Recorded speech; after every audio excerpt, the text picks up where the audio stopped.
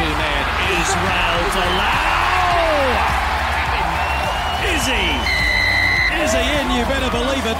New Zealand Rugby's organised a crisis meeting with Stephen Larkham. Sit back, relax, put your belt on, enjoy the show. And welcome to the 18th episode of the Draft Rugby podcast. We discuss fantasy Super Rugby, the game they play online in heaven. I'm your host, Cargie, and joining me I have the one and only Harrison Dale, locking in for his 40th podcast this week. Harry, how are you, mate?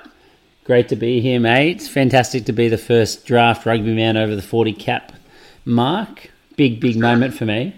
It is. It's a momentous occasion. And yes, in case you couldn't tell already, we are doing this over VoIP. This is the first time we're not haven't gathered together in the same room.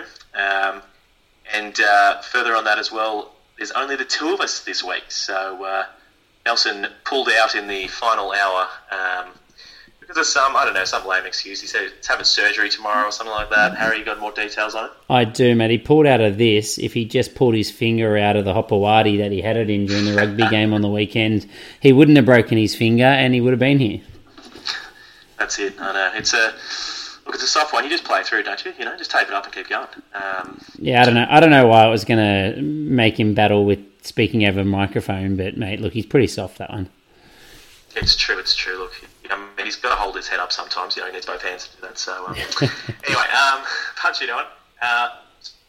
Smashing the plugs super quick this time. draftrugby.com, all the articles, it's all there. At Draft, on Twitter, Facebook, and the Gram. Tell everyone to follow us, and if you're not already, just be better, pretty much. And sticking to the structures. For entree this week, we're going to serve up a review of Fantasy Super Rugby Round 13.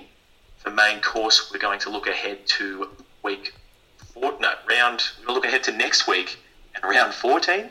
Yep. And for dessert, we are going to do some Rocks or Diamonds players. So last week we got stuck into the workmen, the players, the high work rate players, the guys who just get through a lot of tackles and a lot of carries. And you didn't enjoy that one bit, did you, mate?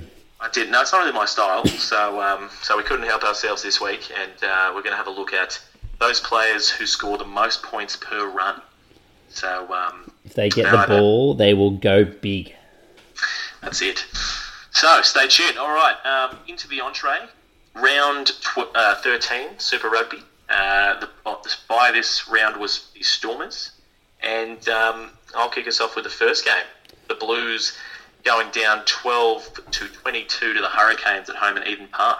I was telling Harry how I the more this game went on, the more and more passionate I just kind of got behind the Blues. You just kind of really wanted them to win. I don't know what it was, but it's just maybe the underdog status. Is that what you were saying, Harry?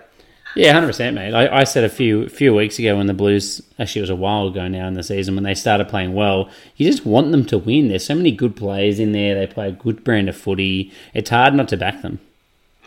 Indeed. So returning for this, TJ Perenara came back from a rest, Ben Lamb back from his calf. I was very disappointed because I traded him out and was hoping he wouldn't play this week and have the bye then coming up soon. Tanielu Talea back from his red card, so he was straight back starting on the wing. Yep. And with this game saw a couple of injuries, a lot of HIAs as well. Saw Harry Plummer with a concussion pretty early. It was in the first half. Sam Knock, hand injury. Josh Goodhue, concussion. He failed his HIA. Fraser Armstrong, concussion. I think he failed his HIA as well. And James Blackwell with a shoulder injury, we think. He did kind of stay on to play through, but he was taken off when it was a yellow card to Tumunga Allen, and they had to replace a prop in the scrum, so they took him off and he didn't return. In this one, the big talking points. I'd say Ma'a Nonu won the big battle we were all waiting for of Nonu and Lau Mape. Not by a huge margin, but I think he had a big influence on the game. They kind of really shut Lau Mape out of this one. What did you think about that, Harry? Thanks, mate. You knew I didn't get to see this one. I was too busy working. So, completely agree. Absolutely. Threw him under the bus. Particularly in the first half. I know they went a bit quiet in the second half. And look, I'm definitely biased having Ma'a Nonu in my team and being stoked with that. But particularly in the first half, just made some great decisions. He was kind of really calling the shots and letting Harry Plummer just play. So he was kind of acting as your 10, I suppose, organising the back line and calling the moves. And he made a couple of really great kicks for territory and just getting the ball out wide. So it was good. And his D obviously was very solid on Laumape, just not really allowing him into the game. He was also denied for a try later. He slid over, and I had 2 players denied for tries this round, but we'll get to those in due course. So in this one, look, the Hurricanes' defence was just amazing. Geordie Barrett, if you got points for try savers, he'd be through the roof. He probably saved 2 to 3 tries on his own. It was actually incredible. He's obviously found his position at fullback, right? This is another one where as soon as they've moved him, he's just killed it. And look, I could talk. There's heaps to talk about this game, but just going through quickly, the Blues had a really dominant scrum. Tuamung Allen getting a yellow card after loads of resets. The deciding moment in this game was probably the 67th minute where Bowden got an intercept try. It was one of those plays where I think it was Laumape had slipped over, and so if the ball had gone to hands of the Blues, they were in down the other end. But Bowden did what he does best, snuck through and burned away for the try. Perifetta wouldn't have thrown the intercept, just side note. True, very good. And in terms of the stats, look, the Blues, like against the Crusaders, and a lot of this season, they were ahead. They led most of the stats. They had the possession and territory, 60-40, a good amount more meters and carries, and just couldn't get it through. Couldn't capitalise on all this ball. In terms of fantasy, Akira was the man of the match, 59 points, 23 carries for 90 plus meters. Only 3 tackle busts. He was just getting work done. Artie Sevilla, 58 points. Boost. Just getting through it. And Patrick Tuipulotu and Bowden Barrett both on 57 points. They had big ones. Yeah, very good game, mate. You can't go past a Friday Derby ever. No, look, I've told you got to go back and watch that one. The physicality and the passion in that one was just awesome. They just went at it. It'll be my Tuesday night job. Yeah, that's it. My wife wants me to watch rugby every night of the week. She does. She's a big fan. She was actually going to step in on the pod for us tonight, wasn't she? Yeah, she was gutted. She couldn't stay. She couldn't be worse than Nelson. So That's true. Let's move on. Rebels versus the Reds. The Rebels got up 30-24 in a pretty close fought Aussie derby. 4 tries to 2 in this one, leading to the Rebels. Returning, you had Caleb Timu, who had a long ban after punching someone in club footy, so he came back on the bench. And you also had injuries to Hamish Stewart, who went down with a shoulder injury pretty early on, and Quade Cooper, who had a massive concussion when he collided with Samu Karevi's knee. So I think from there you had Reece Hodge slotting at fly half for the back quarter of the game. No, that did not look pleasant at all. Yeah. The thing that really stood out for me on this one was the Reds absolutely dominated the set piece. I expected them to dominate the scrum because, let's be honest, the Rebels have no good props. But the line-out, the Rebels were the best line-out in the competition, and the Reds absolutely dominated them. I think they stole 3 line-outs as they went, but they just had so much pressure on them. They jumped 2 pods every single time, and it made a massive, massive difference. Yeah, I think... It's interesting, Jones has been the star of that line-out, but they were probably really missing Coleman, I think, just that extra option. Yeah. But yeah, no, that was surprising. Well, he obviously calls it as well, Coleman. He does, yeah. He leads that line-out. So the field position was the possession was pretty even in this one, but the Rebels dominated field position, especially in that first half. And every time they looked like they were going to put points on the balls, they just managed to make an error and turn it over. And it was kind of the story of the first half of the game until, a little bit later on, they started to put a little bit more together and really assert some dominance over the Reds. But it was just a little bit of an error-riddled match leading into that half-time. One of the standout plays for me, Isaac Lucas, great try. He palmed someone off and then bounced to the outside, ended up doing a little 1-2 with Taniela Tupou, and just scored a try when the Reds looked like they had nothing in attack. So he just continues to be an absolute standout for them. Dane Hallett-Petty, he scored... I was just going to say, he's really not afraid to step up into Super Rugby, is he? He's an absolute youngster, but he doesn't look out of place at all. Yeah, he's not big either, but he just looks completely comfortable. Yeah. DHP, he scored a try, and I just thought it was interesting. It was his 15th career try in 76 Super Rugby games, which I actually thought was really disappointing. But I looked at Ben Smith's strike rate, the accountant who he's often compared to, who has 36 tries in 150 games. So double the games, slightly over double the tries. So realistically, I guess it's not that bad. It sounds low, though. You're right, for a fullback as well. Yeah, exactly right. Interesting to compare that to wingers, I suppose. But, who knows? And other than this, the fantasy scores on this one, DHP, after that try, got 62 points, 13 carries for 120 plus metres, 3 line breaks, 7 tackle busts. Reece Hodge got 49 points, Will Genia 43, and Taniela Tupou 42 points. And, Isaac Lucas as well, 42 points. And Tupou was robbed of a try as well. That could have been much more. Huge implication on the game, that try. But alas, it wasn't to be. All right, very good. Bulls Crusaders. I'm going to go back to back, mate.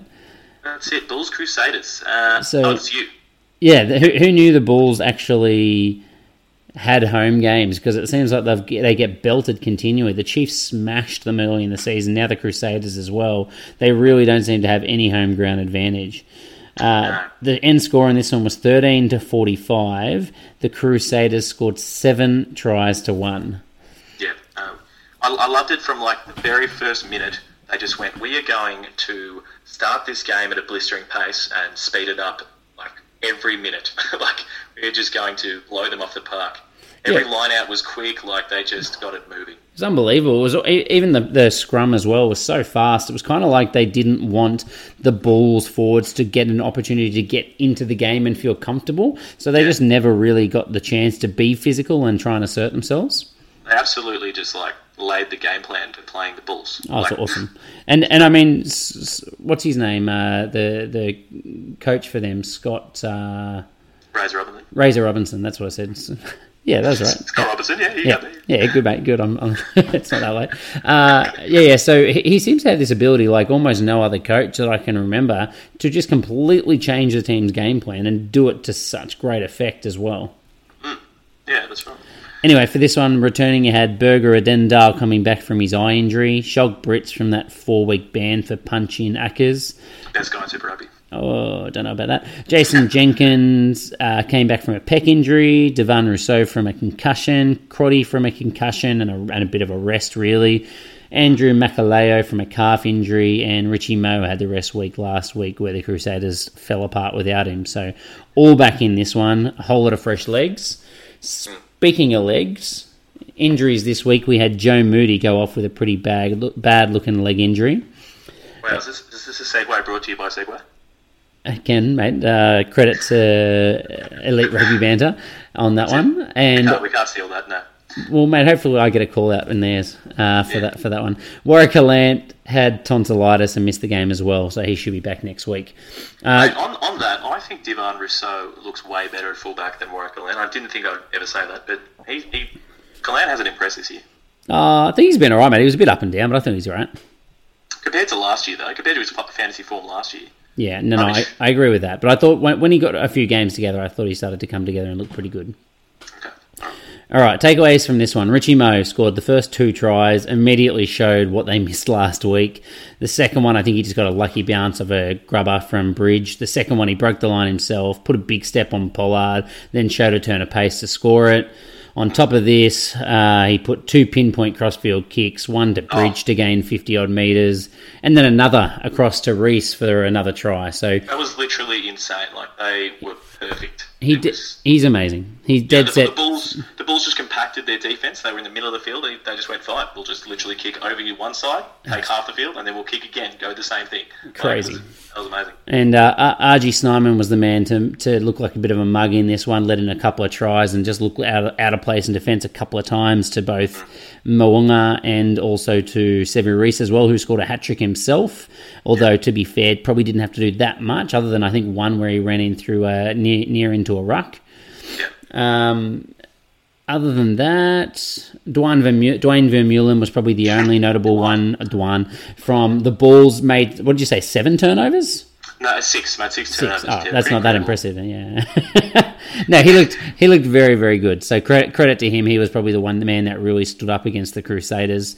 But there wasn't much else from that. Interestingly, the Crusaders ran 671 run meters to 322 for the Bulls, and they made 25 line breaks and 30 tackle busts, the Crusaders, which is just ridiculous. Yeah, that's insane. Fantasy man of the match is George Bridge, 92 points, 17 carries for over 110 metres, 7 line breaks, 7 tackle busts and a try assist. You had Richie Moe on 69, Sever Reese another big game on 68, Kieran Reid and Matt Todd on 56, Dunshire 55, Jack Goodhue 52, Dwayne Vermeulen 50. Basically the entire Crusaders put on a massive score.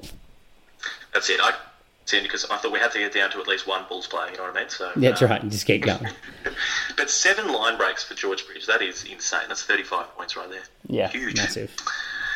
All right, well, that takes us on to those are the Friday night games. So on to, that's right, the Crusaders Bulls was Friday night in South Africa. So on Saturday, we had the Highlanders defeating the Jaguares 32-27 at home in Dunedin under the roof. And it was a pretty close, pretty even affair. It was, 4 tries to 3 in the end, but and the Highlanders had, a little bit more kind of the possession and territory, around about 55%. But real even match this one. So I listened to a lot of this one because I was working for it, and I was pretty surprised that the Jaguares stuck with them for so long, considering that they rested a lot of their players. Indeed. Well, getting to that, I guess they had. So in terms of returning players, they had Geronimo de la Fuente, their captain, who has returned from Harry has been ecstatic over this forever. An illness in his foot. Basically, that's just what Google Translate said on Twitter, but just take it as a foot injury. Yeah. And Liam Squire finally returned for the Highlanders from a MCL and hip, and I guess a myriad of other issues that just seem to have kept him out this year. So he returned from the bench, which was good. Yes, in terms of resting, we're just talking about, the Jaguares. So they've come on tour. They've got a few games away, but, just part of their kind of workload management, they have a rotation schedule. So quite a few players were either rested or benched. So we've seen the last couple of years, right? They seem to go A team for 1 week, then B team for the next week, A team for the third week, and B team for the fourth week. They seem to go on, off, on, off. Well, I swear the last couple of years, I've had Creevy in my team for a couple of years, and I swear what they do is, normally, if they're going away on a 3 or 4 week tour, they would play Creevy maybe the first week or 2 and then send him home. No, that was 2 years ago, and we were calling the same thing last year, and then they did this where they went on, off, on, off. So they're a bit unpredictable, but they seem to roll 2 teams out anyway.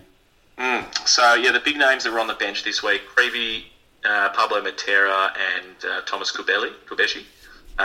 Nice. They are all on the bench. And Guido Petty was rested completely. That stuff, me. Which Harry loved because he had 0 operational locks playing for him this week. Yep. In fact, how many men did you have taken the field for you this week? 12. That included Pablo Matera off the bench. Okay, so 11. No, we'll give you the 12. And just actually for the listeners, how did your fantasy round turn out? Did you? Didn't win. Okay, surprising. That's good. So did get a bonus point, losing bonus point, so it wasn't all bad. So number one piece of news here is play 15 men where possible. It's a good start. So the Jaguares had a few players kind of, as we said, benched or rested. I'm desperately trying to remember, some of the big moments in this game. But look, the people who looked really, really good for mine was, and I'm going to get accused of just talking about my players here, but I'm only going to talk about Josh Ioane, one of my players. I thought he continues to impress. As he always does. As he always does. No, I was very disappointed though. He very unselfishly he could have just dived over the line and scored a try himself, but he passed it to can't remember who it was, but to one of his teammates to give them the meat pie. It was like, come on, Josh, mate, just score it yourself. Just hug it. Now, in terms of the Jaguares, Concilieri, mate, he looks absolutely heat, and I think he's someone who's going to pop up in our dessert. So stay tuned for that as well. Looking forward to that. That's yes. So this game, as I said, looked pretty even, particularly pretty even at set piece. literally the only difference was the metres. So the Jaguars had more metres, had about 100 more metres, 454 more metres, 349, and it just came down to the Highlanders actually scoring, and the Jaguars just not finishing all their opportunities. The injuries in this one, Tavita Lee, he has a hammy tear. We're not sure if he's going on tour, but we'll get to that in the main course. And Dan Leonard-Brown was pulled pre-game with a stomach bug. Yep. Apparently very unwell. And I've been talking about this game for too long without saying anything, so let's just smash the fantasy scores. Fantasy man of the match was Ramiro Moijano, 67 points. He had 11 carries for 90 odd metres, a couple of line breaks, 7 tackle busts. He just always finds a way to get involved. I think he was pretty quiet till the second half. Liam Coltman, 65 points, just kind of stuck into a bit of work all around the park. Got a rolling maul try, so that helped him along. Theo Tompkinson, 63 points. He had 4 line breaks. He was very involved, and 18 tackles, so his steel shoulders were hurting a lot of people all over the park. And Crema, 57 points. Josh Ioane, 52. Diaz Bonisha, 45 points. And that will do that one. Sweet. Chiefs versus the Sharks. Chiefs got up 29-23 in a very close game. The Chiefs had 4 tries to 2 as well. Returning on this one, you had Alex Nankervel coming back from his illness via the bench. You also had Mitch Karpik getting his first run of the season, I think, wasn't it? Coming back from a knee injury. No, he's been around before, earlier, but who cares? Let's be honest. Yeah, fair. The only injury in this one as well was Thomas the Tank Engine Dutoy. Leg injury. I think he needed some assistance to get off the field. They carried him. So I don't know who takes that spot now. I actually don't know how low they go in the Sharks. I'm going to have to do a bit of research into that one because obviously Beast is also gone as well. I don't mind Majola, the backup, but no, that's who it'll be. That's who it'll be. He looked good. He did look good. Okay, Kerwin Bosch in this one, electric. I think his form just keeps getting better and better. He's attacking the line and hogging the ball like you want every good player to in fantasy footy. Set up a couple of line breaks. He was awesome. Really, really enjoy watching him play at the moment. As he's in your fantasy team, would you rather see him be playing at 15 or at 10? To be honest with you, I don't care because he slots into the line regardless. As long as I start him, I'm pretty happy. I think I looked at his stats for his first 2 starts at fly half last week, and they weren't as exceptional as I thought. But he was obviously very good, as I'll get to in this one. So yeah, it's neither here nor there for me. Just get him on the park. It might not be as good for fantasy managers, but when he moves from 10 back to fullback and Bobby Dupree comes on, God, they fucking just turn sour, that team. Oh, they looked awful. Bob Dupree is... I don't know why he's just lost his mojo completely. He's doing absolutely nothing right. Hiron Andrews, talking to the Sharks players, got put into a bit of space and he ran about 40-odd metres and he's one of those massive, lanky locks that looks a little bit awkward when he runs, but he had a bit of a turn of pace. He surprised me. Mate, high knee lift. That's what it's about. That's right. He's definitely done some running. Pumping the arms. Yeah. Marty McKenzie's kicking game, god-awful. He's kicking at goal. He was something like 52% to start the game, and he wouldn't have been much more than 50% in this one. He is atrocious. When I first saw him kick that really speedy shotgun kick that he does, I was really enjoying just seeing something so different, but it is not effective. He needs to stop and get himself set. Absolutely. The Chiefs subs, I think, were probably the difference makers in this one. Alex Nankervel was awesome when he came on, made 2 huge line breaks and really opened the game up. Try of the round was from him off the kickoff, probably. Yeah, he's such a weapon. They just need to find a place for him in the team, don't they? Brady Weber got another 2 tries. Just got a huge engine. He's just doing it through good support lines. Just pops up in all the right places. He's just fantastic to watch as well. And I'm sure he'd be the form 3-round average scrum half of the competition now as well. Mate, he's so quick. How does he keep up with Alamalo? He's lightning. He's so fast. And from those 2 tries, he was our fantasy man of the match with 75 points. A couple of line breaks and 12 tackles to go with that as well. Bosch, I said, made a lot of points this time. 61 in second place for the game. 13 carries for over 110 metres, 3 line breaks, 5 tackle busts and a couple of offloads. You also had Sean Wainui on 52, Anton Leonard-Brown on 50, Marty McKenzie on 48 despite his horrendous kicking, and Ruan Botha on 46. Cool beans. All right, well, let's move on to the Lions defeating the Waratahs by 1 point over there in Joburg, 29-28. Man of the match was Egon Seconds. Yes, I was going to say man of the match was Egon Seconds. No, he look. I'm not bitter about the result or anything, but I honestly don't think that guy has any idea what he's doing. He kind of just makes it up as he goes along. But anyway, let's not talk about him. It's what he wants. It's what he wants, Harry. Wants to be the centre of attention.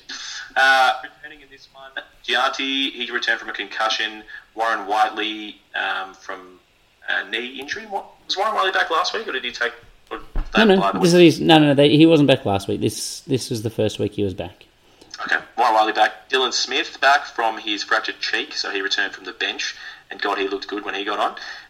Vincent Shitduka came back from an ankle injury. He started in the 7 jersey. Michael Wells for the Waratahs back from a hammy tear, and he started at number 8. And Tolu Latu was back off the bench. This game, right. Yeah, I don't want to talk more about Egon Seconds, but look, it was certainly a close game. It really went down to the wire. I'm just trying to think of what were the big points. I mean, in terms of players that really excited me, Harold Forster, he's a player who I've always thought could be really good, but he just never seems to play well. But this is probably one of the best games he's ever played. Yeah, I agree with you. He looked really, really good. And a couple of years ago, he was very good for fantasy. He's one of those guys that we've both, I'm sure, had our eyes on season after season, but he just struggles to get consistent good scores and show his form. He was awesome. Yeah, absolutely. All right, now, but talking about this game, the possession and territory, it was in the favour of the Lions, so 62 to 38%. Most of the stats went their ways. They had about 50 more carries, 155 to 105. 523 to 429 run meters. It was just, ultimately they won because they had the ball in territory, and that's just proved the theorem. But they went for try. It was literally the whole game. It was the Lions would score, then the Tars, and the Lions and the Tars. Rob Simmons scored a bloody try. I couldn't believe my eyes. And it looked good too. I don't know where it came from. Captain Mud. It's the fastest I've ever seen the man move, but maybe he was trying to sign another contract. Maybe his contract's up for renewal or something, But anyway, penalty count 2 to 11, so 11 penalties for the Tars. Feel like the Lions kind of got away with a few things, but again, let's not talk more about Egon Seconds. Mate, the bloke's got a torn shoulder, like rotator cuff for sure. I'm looking at the stats from the 2 games he's refereed against the Lions. He gave away 20 penalties against the Rebels and 1 to the Lions, and he gave 11 penalties away to the Tars and 2 to the Lions. 3 penalties in 160 minutes. He's got a shoulder injury, I'm telling you. The poor guy. The arm doesn't go up that way. That's it, mate. It's like it's his best side. He doesn't want to be seen on the camera with his arm going up. That's it. Yeah, okay, and then in terms of, before I get to fantasy, I'll just say KB, Curly Beale, so he was the standout for the Waratahs. I talked about Forster for the Lions, KB at fullback for the Tars. God, he looks comfortable there. He's hitting the line at pace. I think his 3-round average is up near 60 now. He's just been absolutely lighting it up, so I regret trading him to you, Harry, but such was the position I was in. All right, fantasy points for this one. Gianti was our man of the match, 79 points. He was electric, 15 carries for over 100 metres. Loads of, a couple of line breaks and tackle busts. Forster, as we said, 75 points, 12 carries, 3 line breaks, 7 tackle busts. He was involved. Michael Hooper, he was really getting stuck in. Normally he gets through heaps of tackles, but he's actually making a lot of carries, 3 line breaks in this one. Stefan Levis, 62 points. He had a big one. Sakobi Kepu, he has a big one every now and then, 60 points for him, 14 tackles. KB, 59 points, and Malcolm Marks, 58, as you'd expect. Curtly Beale, 55 3-round average for the record. 55, okay. That's near 60, mate. I was on. You were close, yeah. Good shit. All right, let's kick on. Brumbies Sunwolves. Brumbies got up a close, hard-fought battle, 33-0. 5 tries to none. And the Sunwolves, I'm pretty sure, have started their holiday very early. I am very worried about their 2020 season. They just wanted to make sure that we knew that it's definitely the Sun Wolves now. It's not the Sun Chiefs, the Sun anything else. No. It's the Sun Wolves. They've staked their claim. Yeah. Absolutely. Or the Moondogs, I think they're back to that level. Yeah. Returning, you had Tavita Kurandrani coming back from a slight knee injury and definitely not a rest. See Cargie's conspiracy theory from last week's pod. Good. You got Dan Pryor came back from a foot injury as well. And for new injuries, you had Ryohei Yamanaka. Sorry if I got that name wrong. He was knocked out and robbed by Tom Banks. So Tom Banks' knee went straight into Yamanaka's head as he fell. And then when he was out cold, Tom Banks robbed him, stole the ball and ran off for a line break. So brutal stuff from the Brumbies fullback. Mate, it's win at all costs type of mentality, right? That's right. And I think that's the first tackle he's made all season as well, for the side note. Grant Hadding also, we think he injured a knee. We're not exactly sure what it was, but he limped off looking sore as well. So that did not look too good for him. Brumbies really, really dominant at set piece as we expected. They got a scrum penalty almost every time they fed the ball. Whereas I guess defensively, the Sunwolves did pretty well when they were feeding it. They did get it in and out pretty quickly, and I think they only conceded one scrum penalty on their feeds. The thing that really stood out was, despite the fact that Brumbies' line-out looked completely effortless, the Sunwolves defended the rolling maul really well. They had, we were calling how many tries for Laufenga. Disappointing to see they took him off after 50 minutes, which was always a risk. I was pretty nervous from half-time how long he was going to last. But they had 3 cracks at the line and scored none. Well, I'll tell you why. Because if you were the Sunwolves, they were up in the Gold Coast for a training camp all week. If you watched last week's game, all you would have done the entire week was practice defending rolling mauls. That's literally what they did. That's true. They did score a couple of long-range tries, though, especially down that right wing. Tom Banks looked really good in attack, but Henry Spade, I thought it was his best game of the year. We talked absolute rubbish about him pre-game. I was listening to our pod from last week about this game this morning, and man, we got everything wrong on the preview on this one. We were so bad. Everyone that we put shit on had a great game. Mate, Nelson's not here, just blame him. Nelson got everything wrong. That's right, yeah, Nelson, sorry. Not us, we were great. He made 99 run meters, 2 tries in the first half alone, and then he made another big line break and a try assist in the second half. It was really good seeing him running in space, and Kurandrani ran with him, looked very good as well. Yeah, the flying Fijian's back. Sunwolves did have a good crack at the line a few times in that second half, but the Brumbies' defence was just too good. They look like they're really, really starting something pretty solid there, the Brumbies, at the moment. Absolutely. Last game point, I think Tom Banks' kick for touch from penalties was fantastic. At one point, he got a 5-metre scrum from something like 60 metres out to try and give the Brumbies that rolling maul opportunity. Yeah, mate, I'd almost need him in the Wallabies just to do that. Yes, seriously. I'd put him on a wing, instead of put him on left wing. Why not? Henry Spate, fantasy man of the match, 72 points, 4 line breaks, 3 tackle busts, 2 tries, and 120 run meters in the end.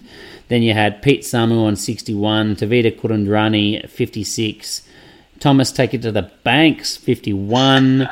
Same with Josh Timu, 51 points, the ex-Kiwi player, and Shota Horia 48 points as well.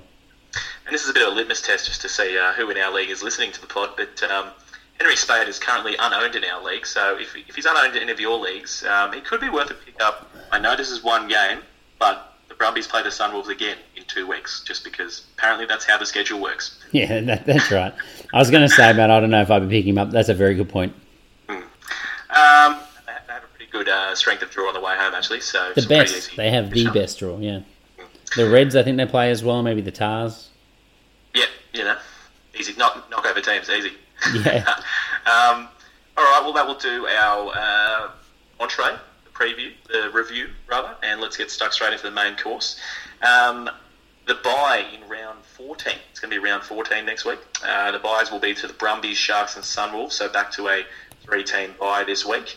And the first game of the round is going to be the Hurricanes taking on the Jaguares in Wellington. I think this one... I guess first let's talk about injured players. Fraser Armstrong, his concussion. James Blackwell, the may or may not have happened shoulder injury, so we'll have to see with that. And there's no real players... There's no players, I guess, returning from injury in a sense, but as we talked about before with the Jaguares, the rotation policy. So fronting up against the Hurricanes, who I guess are probably, you'd have to say, probably the second best team in the competition. You think that's fair, Harry? Yeah, I think so, definitely.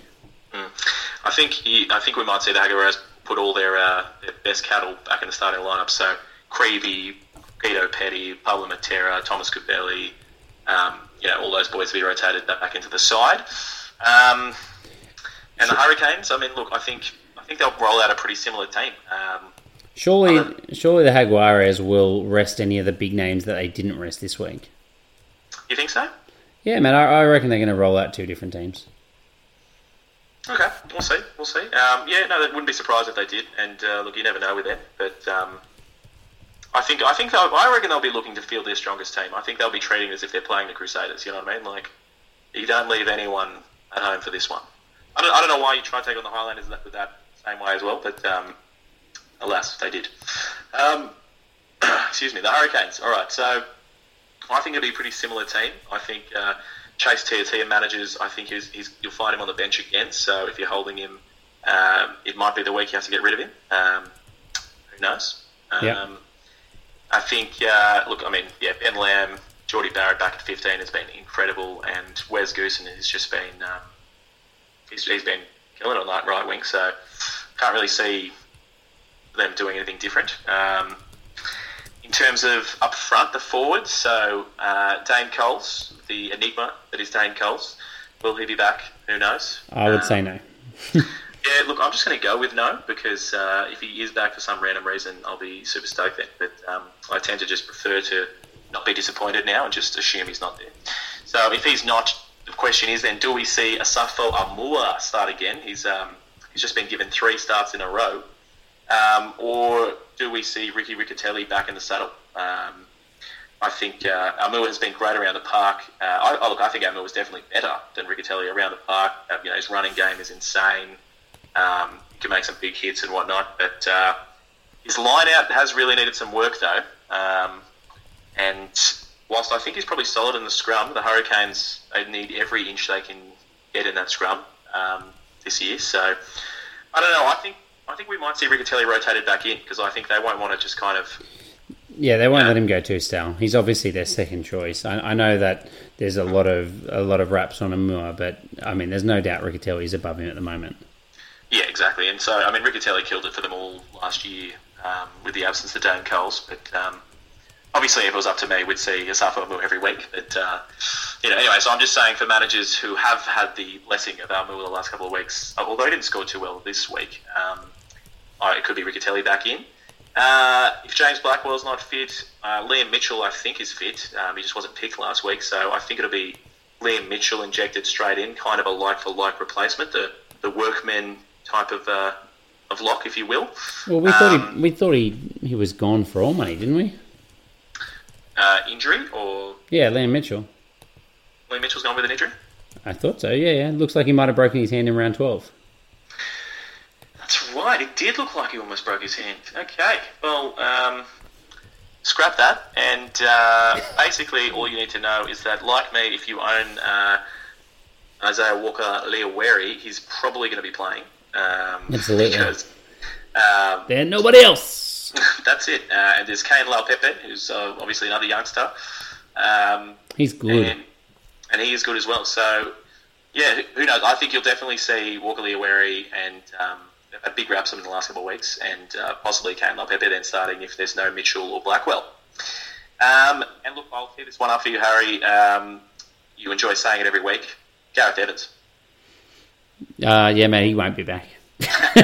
Never again. Never again. No, never again. Right. The streak is over. All right, I'm cutting you off. Let's go. Let me finish super quick. I was just going to say, Haguero's to attack the Canes at set piece on this one. Hurricanes have lost twice the line-outs this season, 30 and the Haguero's 14. And the Hags actually lost more scrums this season, but that's mainly because they play the South African team. So I think the Hurricane scrum has been pretty rubbish. I think they'll really just go after them at the set piece. Yep. Yeah, fair and enough. I'm done. Sorry. All right, Blues versus the Chiefs. Injuries, we said Plummer had a concussion, Sam Nock hurt his hand, and Goodhue had a concussion as well. Returning, we think, although we haven't heard a confirmation yet, that Lachlan Bouchier will be back from his back injury, Michael Allardyce from his knee injury, and Big Sauce had a rest as well last week, so he should be back. Jonathan Maru hasn't played in the last 2 games. The Blues' first choice number 9. Last one he started was actually round 10 because they had a bye in round 11 as well. So this Sam Knock injury makes me think that Augustine Pulu should finally get another start. He is obviously an absolute points machine and someone that I would be picking up as soon as possible in the draft with your free agent picks or trade nights or however you do it. Add to that, Terry Black should be back at 5'8", and he does not run the ball ever. So it should mean that it frees up Pulu to do a little bit more of it as well. Oh, he's running all day. Oh, yeah. All day, yeah. Yeah. The Blues lock rotation is a bit of anyone's guess. I think Patrick Tuipulotu should hold down one spot now, considering he got rested back in round 12. And that he's the captain. Yeah, but that doesn't seem to stop them. Josh Goodhue was concussed, so I'm assuming, considering they've got Gerard, Kelly, Tuioti, and Scott Scrafton there, they'll probably just put one of them in. Kelly Tuioti is probably their next top lock, but Scrafton was just so good off the bench. I think maybe he gets an opportunity as well, but you're just going to have to sit there and watch it, wouldn't you? You can't really jump on either of them at the moment. No. I was looking up the under-20s tournament for Ateni Nanai Seturo and Billy Proctor from the Hurricanes in the same breadth. The actual tournament doesn't start until round 17, so they're definitely gone for that. But apparently they're meant to meet later this month. So to me, that means they're going to disappear either around 15 or 16. But you'd assume that they should at least get another game in them.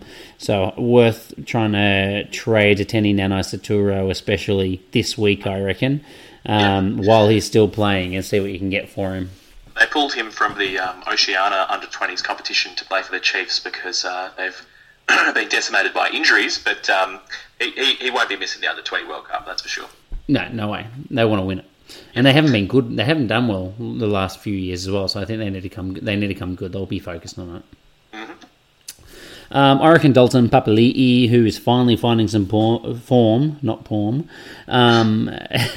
will probably end up back on the bench for Big Sauce. Craig, do you see it going any other way? No, that's, yep. It should be Blake Gibson, but it won't be. And then, look, there was an article that came out today as well that they said New Zealand props have been put on notice to improve their work rate, getting off the floor and getting back into the defensive line. So I think knowing that, it will be quite interesting to see if the guys like Carl and Offa can actually up their work rate and make a few more tackles and bag a few more fantasy points. So I guess if you're looking for someone to hold, maybe they're worth it because they've really got to prove themselves now. Offa made like a good, 11 or runs. Carries last week, yeah. Yeah, 11 runs. I think it was like 4 or 5 tackles, and Carl made 1, so he hasn't done it yet. Michael Allardyce, Lachlan Boucher back in, should push Tyler Rajon back to number 8, restore that loose forward trio that they had a couple of weeks ago with Luke Jacobson that just looked absolutely menacing. So really looking forward for them to have that back, because I think that's probably the key to them taking the Blues on this week. I'm a bit worried with Arjon because he's played every minute this season. Yeah, but mate, they don't care. He plays for Canada. They couldn't care less. Yeah, no, well, please keep playing. That's right. And Angus Tarvau, this should be his 100th game from memory. So surely he gets a start. So Atumoli probably going to get benched. And he normally scores some good points when he's on the field as well. So he could be a good pickup for a one-weeker. Excellent. I see you just breezed over Akira back in form. Yes, he is. Akira back in form. So go Akira Ioane. No time for that. All right, moving on. Rebels and the Bulls in Melbourne. So this game will be... literally, it's just going to come down to the Crusaders laid it out how you beat the Bulls. Just don't let them get settled and play their game plan. We know the Rebels and the Bulls have 2 very different styles of play, so it's literally just going to be about who can impose their game plan first. The Bulls slowing it down, imposing their physicality, just being absolutely like a nuisance at come ruck time, getting lots of turnovers, and the Rebels just trying to speed up the game, get it wide, run these big boys around, get them tired. So we'll see how that goes. In terms of injuries, or coming back from injuries, Warwick Gelant, coming back from tonsillitis, kept him out last week. Wade Cooper, possibly, he's going through his return to play protocols this week. I think what was the Rebels game? Was that Saturday night? Yes. Because is it a Friday night game this week? I'm just trying to work out the turnaround because that makes a big difference to your concussion protocols. They played Friday night, and they play Friday again. So it's a 7-day turnaround. So it's not too bad coming back from concussion, but there's not a lot of room to move there. If he fails a single step, he won't be playing. Yeah, and it was certainly a big concussion on Quade Cooper, as we spoke about. That was that knee from Samu Karevi. So it was bad enough that they called Matt Timur back immediately. That's it, mate. You stole my segue, sponsored by Segway. Sorry, mate. ERB shout out again. But no, if Quade is not back from concussion, Matty Tamua, Wallaby Matt Tamua, has returned to Australia a week early from his club, the Leicester Tigers, over in the UK. They wanted to get him a few weeks earlier, about a month ago, but the Tigers said no, even though they're having an absolutely shitty season. But that was why they didn't want to get relegated. That's it. So they're now, I think they've only got 1 or 2 games left, and basically it's impossible for them to get relegated. I think they're 10 points from... 1 game left, yeah. 1 game left, yeah. So they've now agreed. Matty Timur is playing back home, and they had a plan originally for him to be ready to go, I guess, on tour with the Rebels, but they were going to then be ready for the Waratahs next week. But who knows? He might even just get thrown straight into the thick of it this week. I thought, maybe off the bench, but Harry was suggesting if there's no Quade, maybe they just chuck him straight in. Yeah, like I said to you, it probably depends on how quickly he can pick up their shapes, their game plan structures. Yeah. So otherwise, it'll be Reece Hodge into 10. I'm not sure. Basically, I wouldn't think that will bode too well for him in terms of fantasy. But obviously did quite well last week. But I think there's zero chance they'd chuck Taylor Adams in there, that youngster, kind of backup 10 for a start. But yeah, in terms of Rebels backline, Meeks at 12, Hodge at 13 if he's not playing 10. If he's playing 10, English at 13. Otherwise, English off the bench for Mike. So English is returning from a calf niggle. And look, what the points in this game, I guess it's going to be a really good battle come line-out time. So even though they got a little bit dominated last week by the Reds, they've typically been very, very good. And yeah, it's literally, as I said, it's just about who can impose their game plan. Can the Bulls slow everything down, or can the Rebels speed it up? That's what's going to happen. How do you see this playing out, Harry? Look, the South African sides are so up and down. It's really hard to pick. If the Bulls are on form, they'll give this a red hot crack. But my gut feeling is the Rebels are, to me, despite how up and down they've been, a real chance to make the semi-finals this year. And I just don't know that the Bulls I rate as highly. So for that reason alone, I reckon they'll probably manage to get it over them. They've got a little bit more flair and attack, in my opinion. And so long as they don't give away too many penalties for Andre Pollard just to belt them downfield and kick over their points, I think they'll go pretty well. Yeah, no, I'm going to say basically if the Rebels start well, they start fast, then they've got it. But unlike against the Hurricanes when they could come back in the second half, I think if they start poorly, if the Bulls put away a couple of penalty goals in the first half or whatever, then they might not be able to come back and get it done. The Rebels are one of the most penalised team in the comp, so I guess that will be a really telling stat. Absolutely. Kicking on, Waratahs versus the Waratahs. That's it. Rather, the Reds versus the Waratahs. Injuries for this one, you had Hamish Stewart with his shoulder injury. And on the flip side, returning Lukan Salakailotto had a rest last week, so he should slot back, I assume, into the second row, given there's no Harry Hoopert, but Angus Blythe was solid enough last week as well, having said that. Was he on the bench or did he have a rest? Rest. Okay. Pretty sure, didn't he? I'm not sure, yeah. I'll look it up while you keep going. Yeah, cool. Okay. Jetty Holloway had I think it was a 3-week ban for elbowing Thomas the Tank Engine du Toit back in Sydney, so he should be back this week, I believe. And then we haven't got confirmation, but the guys that we think may be back around as well, you got Jack Dempsey from his back, Rory O'Connor from his rib injury, and so both of those guys could be back. And we haven't heard anything on Filippo Dalgunu from his fractured arm, but I think this would be 6 weeks this week if he made his comeback, and that's a pretty standard time for a fracture in the forearm, so he may or may not be back around as well. And I know Jock Campbell's been good, but God, they could use Dalgunu. He's been real good. But just to confirm, Salakai Loto was on the bench, so it wasn't rested, but just kind of, I guess, semi-rested, rotated. Yeah. Yep. Jock Campbell, speaking of him, he has scores of 70 2 weeks ago and 24 this week. Not as solid this week, but he just looks like a quality player in space. He's just hungry, he's energetic, probably doesn't have the acceleration that he absolutely needs, but he managed to run someone down and make a try saver on the weekend as well. I quite like the look of him. I think he could actually get a fair few points against a team like the Tars that do want to play such a frantic open style. Yeah. Isaac Lucas should get the nod at 10 with I'll take that back. Should get the nod at 15 with Hamish Stewart out, sorry. And as I talked about him in the review, he looks really quality and he scores a lot of fantasy points when he's on the field as well. So he's another guy that would be a very good pickup. Yeah, for sure. I think the Waratahs really found their game plan over in South Africa. They've had to try and rework how they play without Izzy Folau, without some of their big forwards, and they were pretty unlucky not to get a win in either of those games. So I'm expecting them to play that same frantic game against the Reds.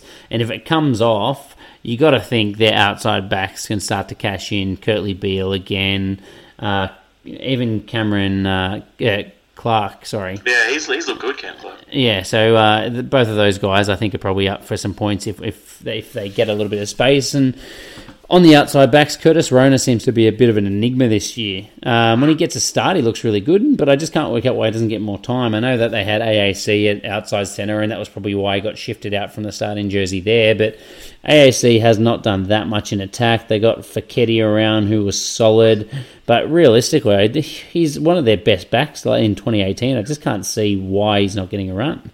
Yeah, absolutely. He's a fantasy gun. Exactly right. He was so good last year. The Reds game, as per always, is going to be Samu Karevi for 20 runs a game. So I think that actually probably won't work that well with Carmichael Hunt and probably Adam Ashley Cooper there. They're just so solid defensively, and I'm looking forward to a few big hits between Carmichael Hunt and Samu Karevi as well. Yeah, it'll be good. The Waratah scrum's been pus. Harry Johnson-Holmes. Really thought you were going to say HJH there, but don't worry, it's right. This is what happens when we're not together. He's been subbed early for the last 2 weeks because of the fact that the scrum's going backwards, and I'm expecting more of the same from a pretty strong Reds pack, especially with JP Smith in there now anchoring down one side. I actually wouldn't be surprised if Tom Robertson got a start and played 45 minutes and then came off as well. I'm really hoping he does because I've got Alan Alto with a bye this week, so let's go Tommy Robertson. Yeah, I think it's a good chance, but he's not going to get a lot of minutes. I don't think he'll be as good as last year because HAH has emerged so has come so far from last year. Yeah, absolutely, yes, yeah. Yeah, all right. Excellent, is that one? Yep. All right, well, that takes us on to the Lions and Highlanders. So the Highlanders heading off on tour and playing the Lions first up in Joburg. So straight away with injuries or players that aren't heading on tour, Liam Squire, he's not heading for the first week of tour at least. He's on tour at least. He's on personal leave for some family issues. Tavita Lee with his hamstring niggle.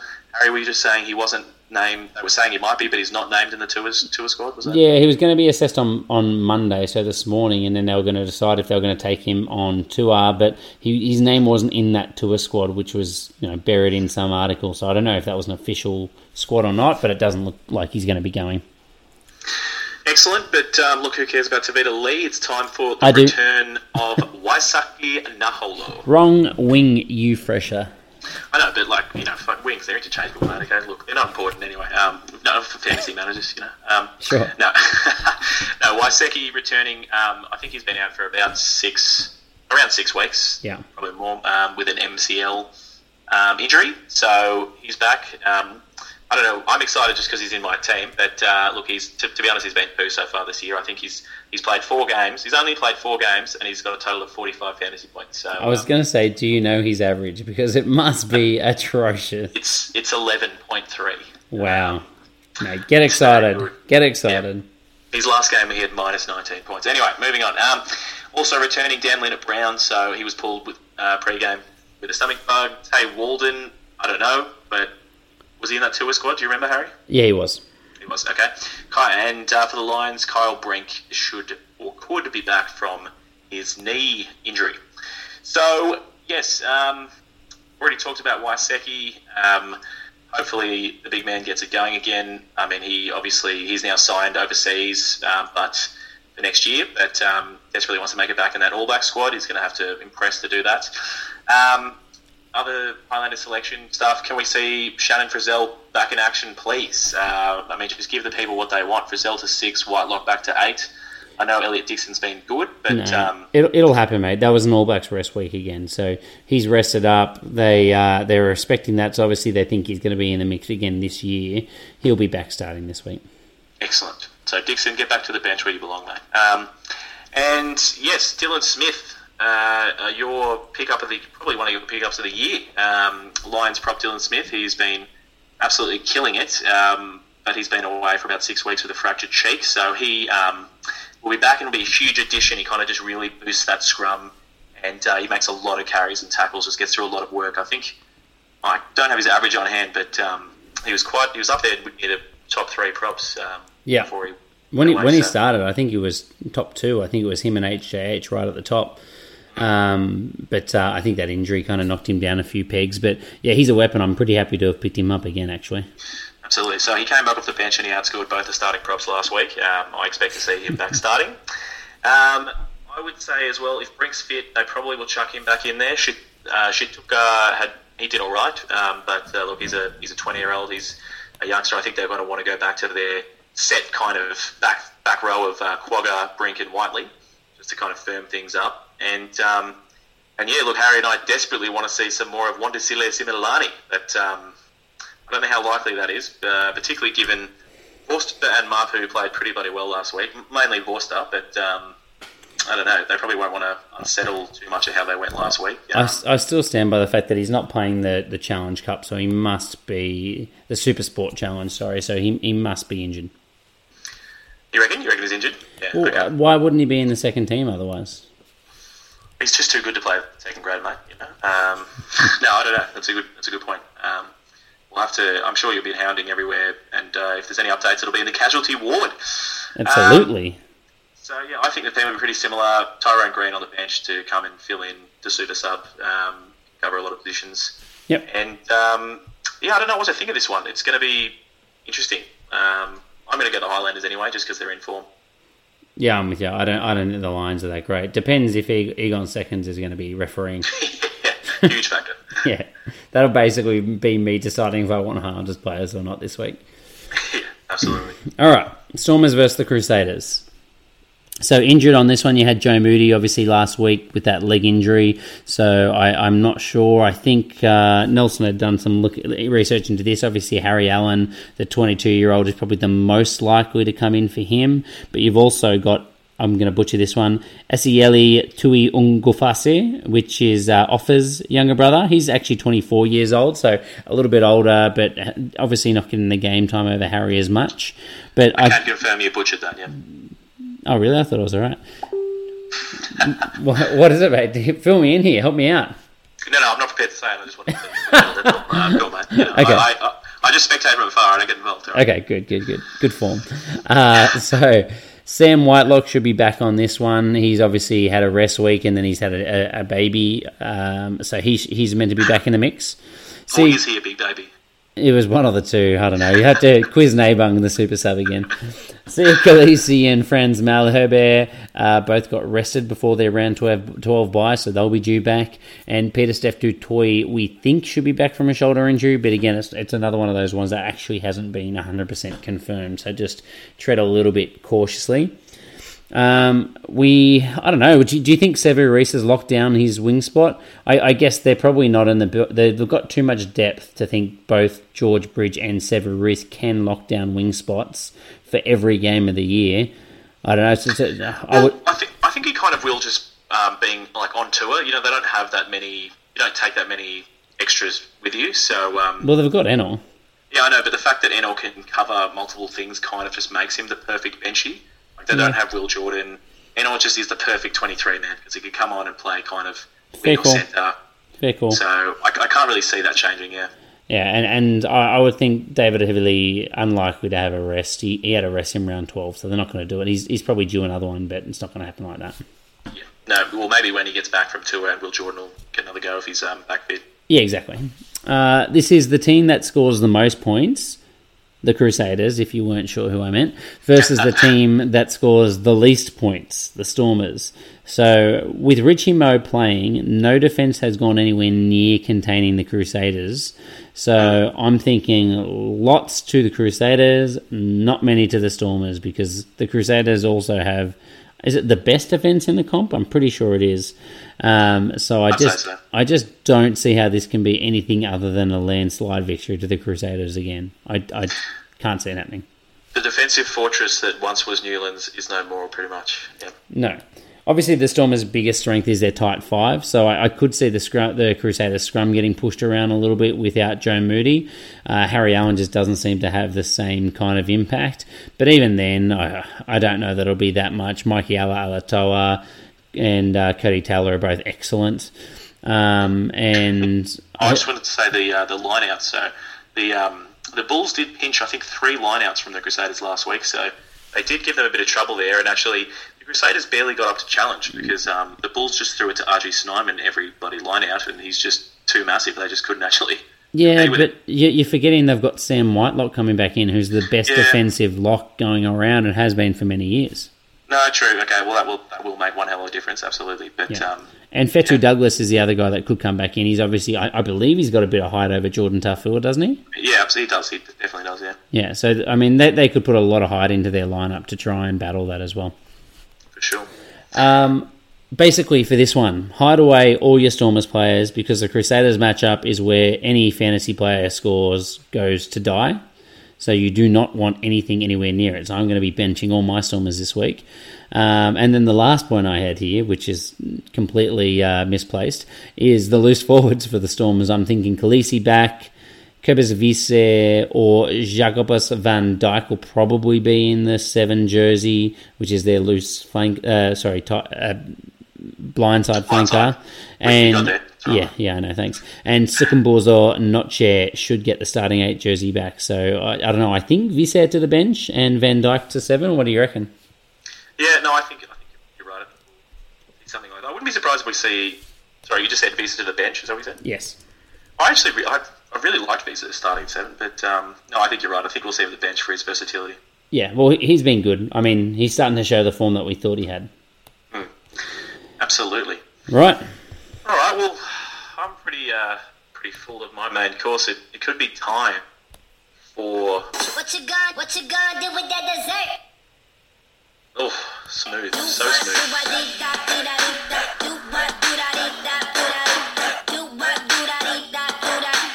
We literally have no more time for any more of that.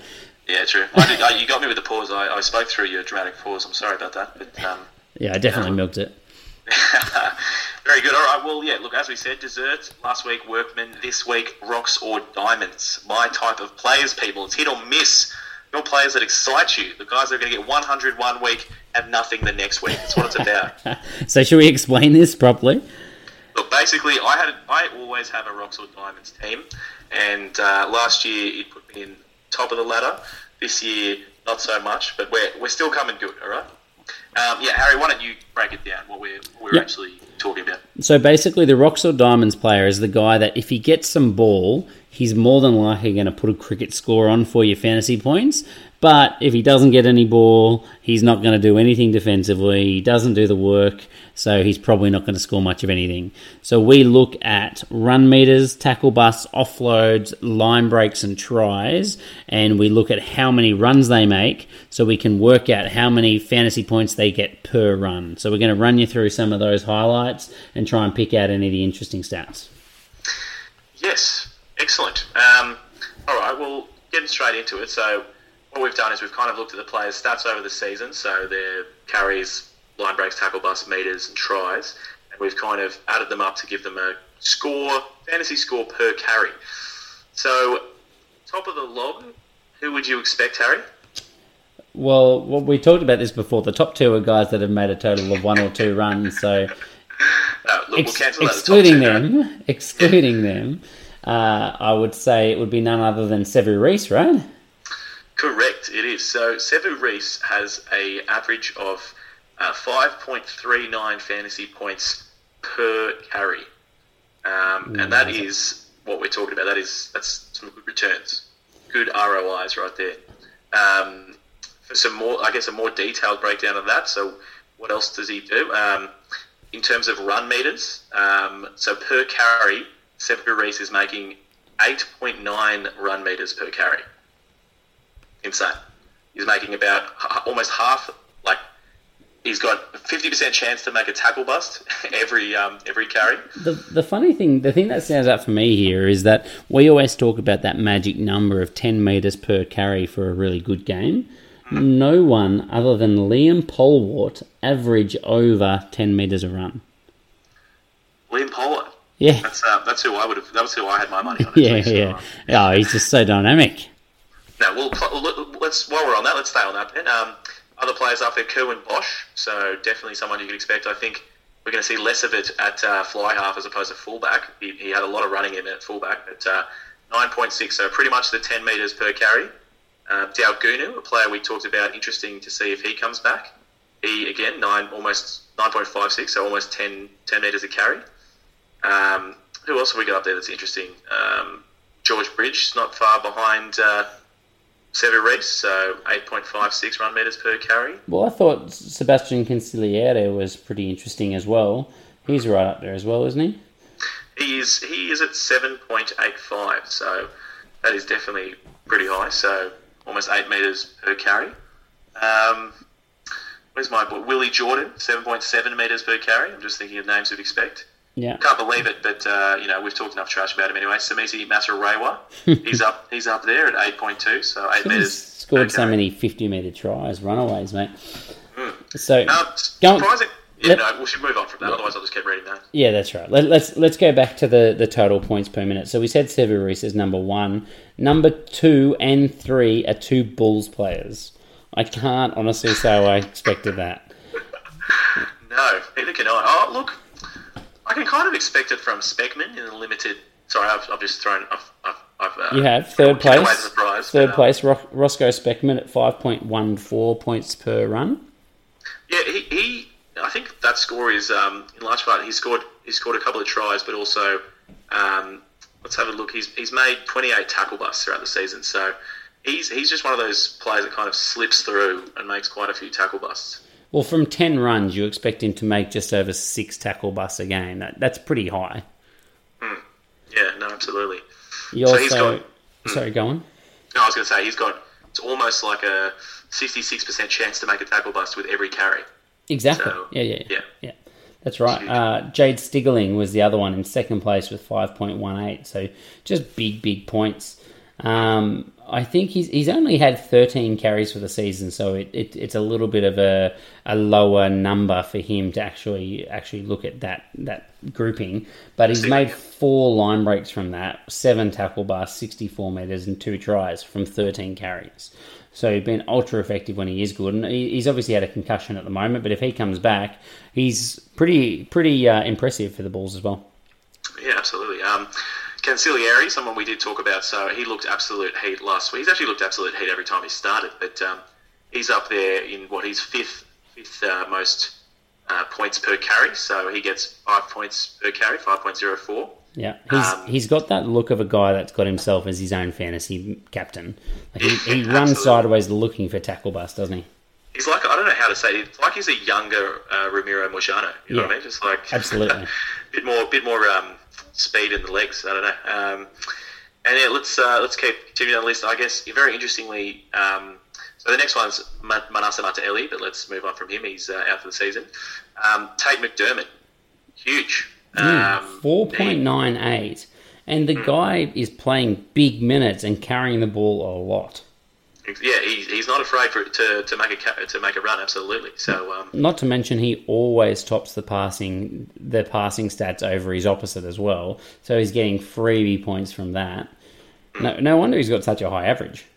Absolutely. So I guess just it's important with this is points per carry, but I guess it's important that sometimes your players might get basically no carries in a game. We've seen games where Harry and I desperately watching the Hurricanes. I remember the Hurricane Sunwolves expecting Ben Lamb and Wes Goosen to get all the carries, and they got nothing. But yeah, very very topical. You've brought that one up because the next in the line is Wes Goosen. There he is. 4.67, and he is your perfect Rocks Diamonds player, right? He's had a few scores in the 60s and 70s and a few in the 10s and 20s because every now and then he just won't touch the ball for an entire game. Absolutely, that's it. Sinatla, he's someone we've talked about. We've said if he sees any starting minutes that he's been absolutely electric whenever he's been on the field. So he's at 4.62 points per minute. He is also at 8.36 meters per carry. So he's been very good. So I think we've talked about it a couple of times. We've highly recommended him to be picked up if he's ever starting. If you need someone a 1 weeker. I'm just scrolling through looking for other names that stand out at me. Filippo Dalgunu, definitely worth a pickup if he gets a run. We mentioned him before, 4.46 fantasy points per carry. You got Nick Phipps at 4.36 at the moment as well, which I know I don't want him in my team, but he scores some good fantasy points. And Theo Tompkinson, 4.34. He's a lot higher than I thought he would have been. He's been in some pretty good fantasy form at the moment as well. Isn't it nice when this analysis we do kind of backs up all the things we're saying? Talking about Dalgunu, Sinadler, all these things. God, it's nice. Will Jordan. So people would have guessed him to be up here in this list. 4.31 points per carry. Pretty easy one to expect. George Bridge, 4.06. So 4 points per carry. And he looks like he's just getting started. So he was our fantasy man of the round this week with 97 points or something. He looks like he's just warming up this season. Had a bit of a slow start, bit of resting and injury. So I'm looking down the other end. JL Dupreez, Jean-Luc, who was obviously such fantasy heat last year. He's got only 0.88 fantasy points per run. So no wonder he's not actually scoring big. Yeah, sure, he's making a few tackles, but last year that would have been over 4, easy. He was scoring massive points every time he carried the ball. But it's just not happening for him at all at the moment. No, you're spot on. And look, I think we've pretty much gone to we've talked about all the players that are around the 4 mark. I'll just rattle off another couple of the last big names, but we've got, one last one is in the 4 is Campbell Magnay. So he's been pretty good every time he's come off the bench for the Rebels. He seems pretty hard to stop. Like, I think he's a lot bigger than everyone. He's a big unit. Yeah. But look, after so that's all the 4. Everything beneath this is less than 4 points per carry, but doesn't mean it bad. But let's just a couple of the big names. We've got Mojano on 3.97. Hosea Never Play Salmaki on 3.95. Rico Ioane 3.92. And Jack Maddox 3.84. And Ben Lamb 3.79. So the names you'd expect. If you're wondering why Reed Principe sucks, it's because he's at 0.21 fantasy points per run. See, mate, he's not a Rocks or Diamonds player. That's why I don't. That's right. I don't look at that end of the. He's just straight rocks, mate. Every single game.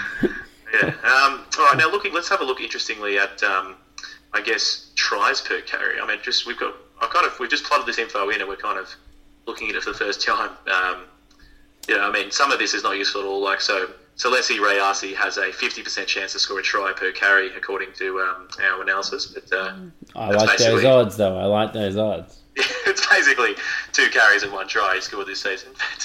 But is there anyone else up there? I guess this might not be a very helpful stat. I mean, it kind of drops down pretty quickly to.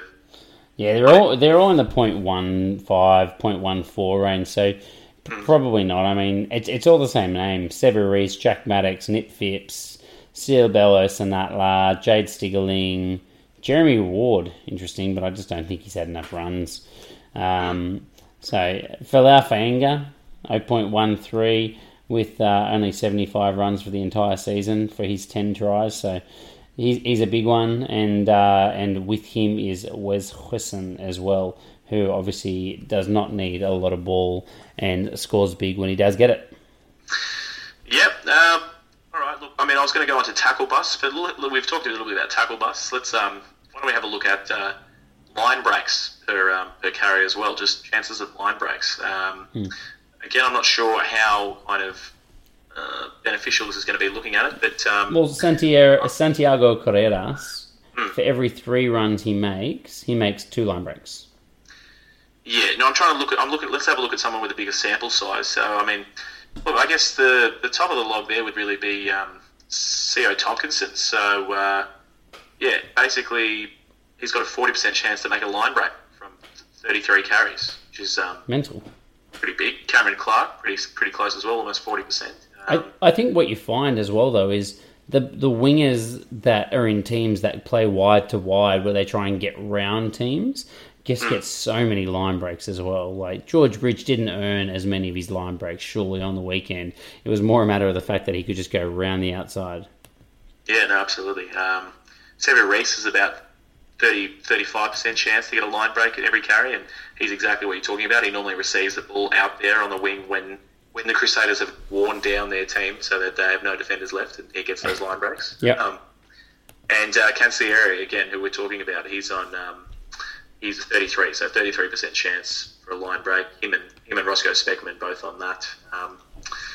Yeah. So let's just say, just because we just threw out a whole lot of names, I'll just quickly give you a rundown of probably the top 10 for fantasy points per run. Yeah. Sever Reese, 5.39. Jade Stigling, Roscoe Speckman, Sebastian Conciliere, Tate McDermott down at 4.93. Wes Huisen, 4.67. Sanatla, 4.62.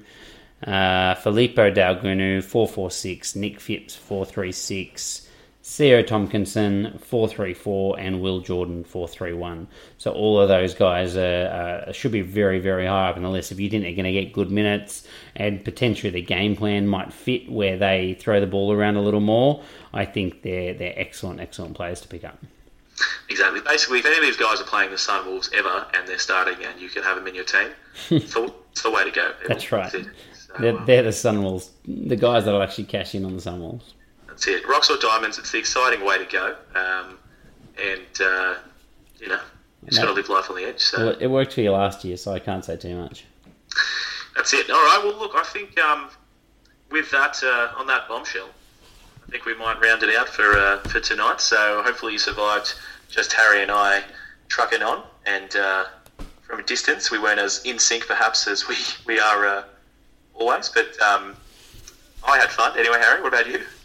Fantastic, mate. I'm going to get up for work in a couple of hours, though, so let's wrap this thing up. No worries, mate. I'll sleep in an extra couple, and I'll dedicate a few more hours to you as well. Yeah. Thanks, mate. Appreciate it. Thanks, guys. All right, everyone. Thanks for that. This was episode 18, and 40 podcasts, mate. 40 podcasts. Let's finish on that. 40 podcasts to Harry. We'll catch you in the next one. Stay slutty.